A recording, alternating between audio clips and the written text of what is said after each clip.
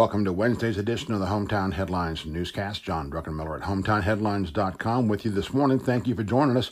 Here's what's going on today. Let's start with dining and drink. Bucket O Shrimp, a popular new spot over on Dean Avenue, has added new hours. They are now open Tuesday, closed only on Mondays. Update for you there.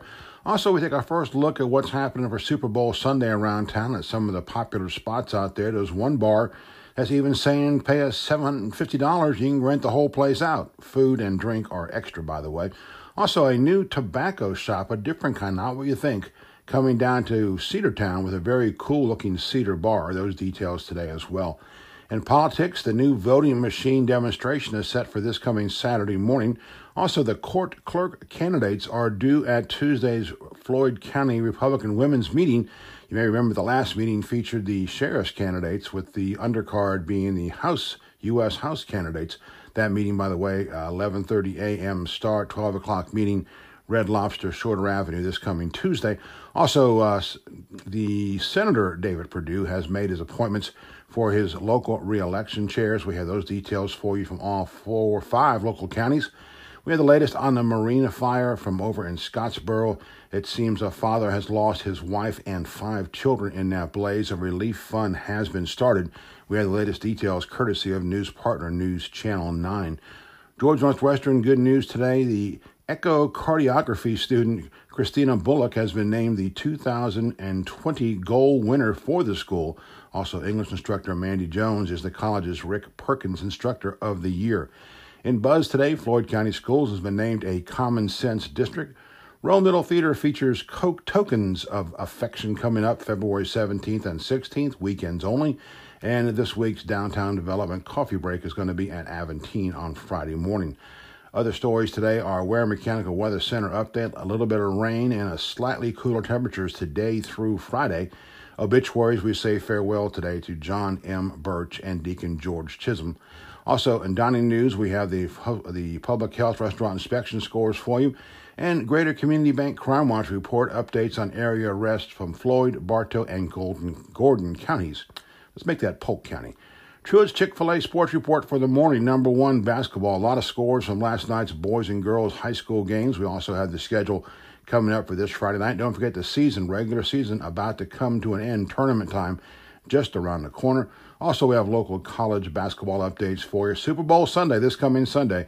Chiefs versus 49ers on Fox. It'll be at 6:30 p.m. Baseball news, the Rome Braves continue to prepare for the next season. They'll have auditions this coming Saturday and Sunday, not both days for one case, but the Braves Brigade and the National Anthem tryouts are set for this weekend at State Mutual Stadium. Community sports updates, tickets still on sale for the 2020 Hall of Fame banquet set for Monday, February 10th at the Forum. Also, Harbin Clinic's Upper Conathon 5K run and 2-mile health walk returns on March 14th. You can sign up right now.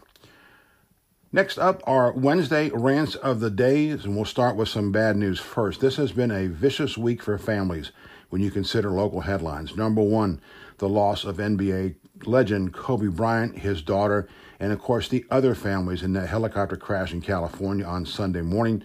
Also, the slaughter of a Craven, North Carolina family of 5 in a horrible murder-suicide. And then, too close to home, those rumors we heard about one family member losing multiple family members in that fire over in Scottsboro, Alabama. Those stories have now been confirmed. A father lost his wife and 5 children in that blaze. We have those details and updates and how you can help that family, by the way. There's an online donation portal set up there as well.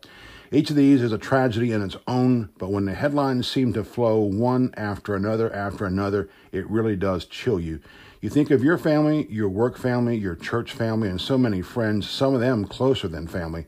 2020 is off to a very rough start, that's for sure.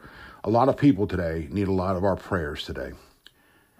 Another great agenda is coming up for the Floyd County Republican women. Earlier this month, the Republican sheriff's candidates were the guests amid the fried shrimp and cheese biscuits at Red Lobster. It drew a standing room only crowd and was sprinkled with other political hopefuls as well.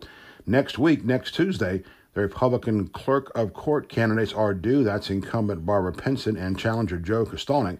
This race will get a lot closer than it may seem between now and May 19th, so you may want to put this showdown on your calendar. The undercard, once again, for Tuesday's meeting, we expect to be the U.S. House candidates, especially after all the recent headlines. The voting machine demo is this Saturday, and perhaps we should reword this one. There are people who would love to demo, as in demolish, the so-called old machines, and others who aren't too wild about the new and improved ones. In this case, demo means demonstration at the League of Women Voters have a meeting with Elections Chief Robert Brady to demonstrate how these machines work. They'll be at St. Peter's Episcopal Church this coming Saturday from 9 a.m. till noon. It is open to all, maybe with an exception to hackers, especially those from Russia. Next up, a bit unkempt. Word that Doug Collins will join the race for the former Johnny Isakson Senate seat. That one was, by the way, filled by Brian Kemp's appointment of Kelly Loeffler. That has more to do, we think, than with the governor himself than just the names on the ballot. We think it is a challenge to Kemp as he is ruffling a few feathers with his interim Senate appointment here. Kemp has earned high marks for his first year in office, but there's a distinct challenge being made, perhaps with eyes on 2022, the next election for governor in Georgia. Coming soon, how about Super Bowl Saturday? Maybe we'll do a poll on this one. Would you prefer the Super Bowl to be held on Saturday evening or on Sunday evening as it is right now and has been for decades? It's a debate that surfaces each year at this time, and we never seem to see a resolution. Reformists want it moved up a day to allow for ample rest and recovery time following the game. Let's face it, it isn't about the pigskin unless the pigskins are the type you pour into a bowl and dip into some sort of concoction. We're not sure how local pastors would react to the switch, seeing all those groggy folks in church on a Sunday morning. However, they may be more tolerant and more forgiving than the boss on Monday morning after a Saturday night. Make that Sunday night Super Bowl. We kind of like the idea, and we wish the college football national championship would do the same thing. And maybe in very early January, say maybe January 1st, like the way it used to be. This is John Druckenmiller at HometownHeadlines.com. Thanking you for joining us today. Continuing news updates on our website, HometownHeadlines.com. As always, we start, we finish with the stylish renderings of Funky Druck from our good friend, Funky Harry Musselwhite. Have a great day in Northwest Georgia.